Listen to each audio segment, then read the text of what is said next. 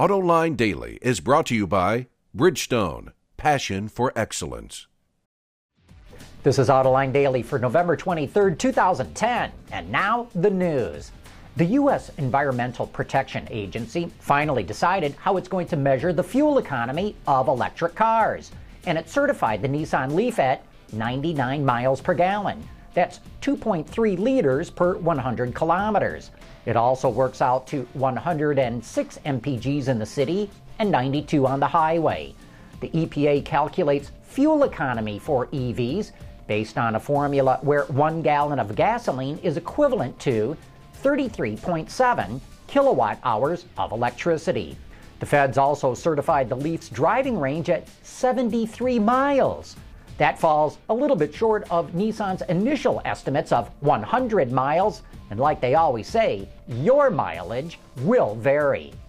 Like a phoenix rising from the ashes, so will the Pontiac G8. Sort of, and that's if the rumors are true. According to Wards, GM is planning on reintroducing the Holden Commodore in the U.S. market. The rear-wheel drive sedan would be imported from Australia again, but this time with a Chevy badge since, Pontiac got Oldsmobiled. The Sydney Morning Herald reports the Commodore appears odds-on to make a return to North America, which should happen within the lifespan of the current model. The paper goes on saying that legalizing it for the U.S. would be relatively painless since the work was already done for the G8. And with Chevy bringing the Caprice back for police duty, offering a retail version makes all the sense in the world. The National Highway Traffic Safety Administration is investigating how quickly rental car companies fix vehicles once a recall has been issued. According to the Detroit News, the agency is looking at 3 million vehicles from the Detroit 3 that were sold to rental companies. There is no law currently that requires them to fix the vehicles before they return to service. However, most recalls are for minor issues, and most companies repair vehicles once they get a notice, but that can take months in some cases. Since most people ignore recalls anyway, maybe this is the government's way of enforcing the issue. Although it still remains a controversial topic, opposition to the bailouts of General Motors and Chrysler is falling. According to a study conducted by Rasmussen Reports, opposition to the bailouts is under 50% for the first time since the government agreed to loan the automakers the money. Because the two companies are doing so much better, and because GM finally went public last week, people are optimistic the money will be returned. The poll found that half of Americans say it's very likely or somewhat likely the loans will be repaid fully. However, the Treasury Department says the taxpayers are going to lose $17 billion on the $85 billion given to GM Chrysler and their financial units.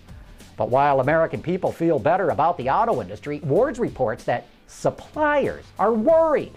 They believe that automakers are going back to their old ways of doing business, meaning unrelenting pressure to cut prices if they want new contracts.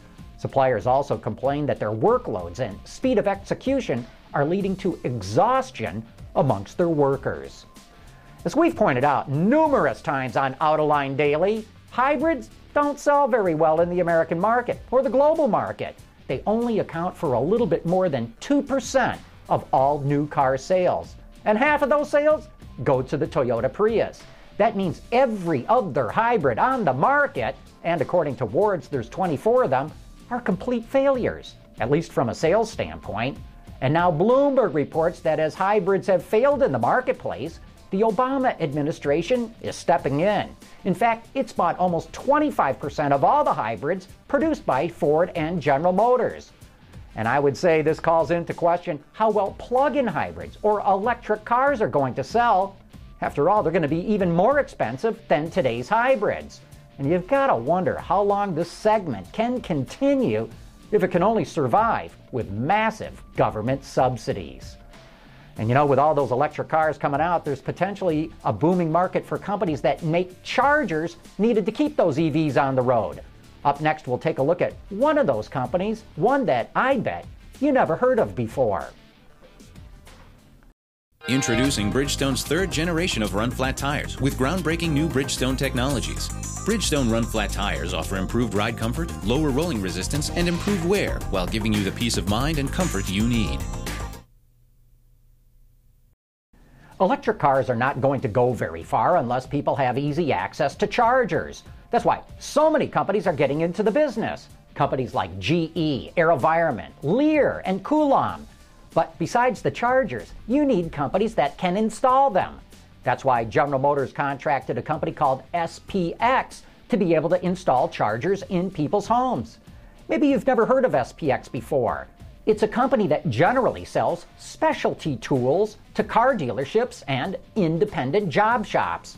So why would GM select SPX to install chargers for electric cars? Tanvir Arfi is the president of Global Service Solutions for SPX.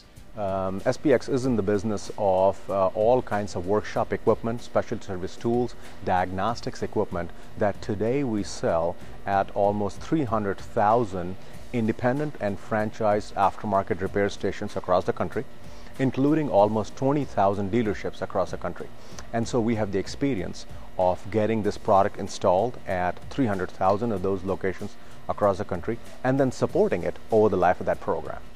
GM contracted SPX to install what it's calling its Voltec charger, a hardwired unit that runs on 220 volts and would be installed in your garage.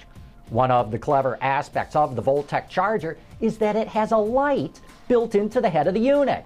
So if you're fishing around in the dark in your garage trying to plug it in, the light makes it very convenient. But SPX has come up with its own design as well, which it believes offers a couple of advantages. Most garage chargers will be hardwired to the wall, so they cannot be moved very easily. SPX came up with a design that gives owners more flexibility. Couple of interesting tidbits that this charger has that we thought would be very interesting to the consumer.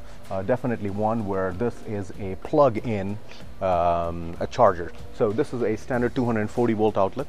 What we would do in your garage would be a dedicated 240 volt outlet, and then the charger is mounted to that outlet, plugged in. However, the charger can be really taken off because it's on a hinge. You take it off and you could move to a different location or to a different garage if you have more than one. SPX will start selling its own charger in the U.S. market early in the first quarter of 2011, and once it gets certified in Europe, it will start selling it there later in the year. And that's today's report on the top news in the global automotive industry. Thanks for watching. We'll see you tomorrow.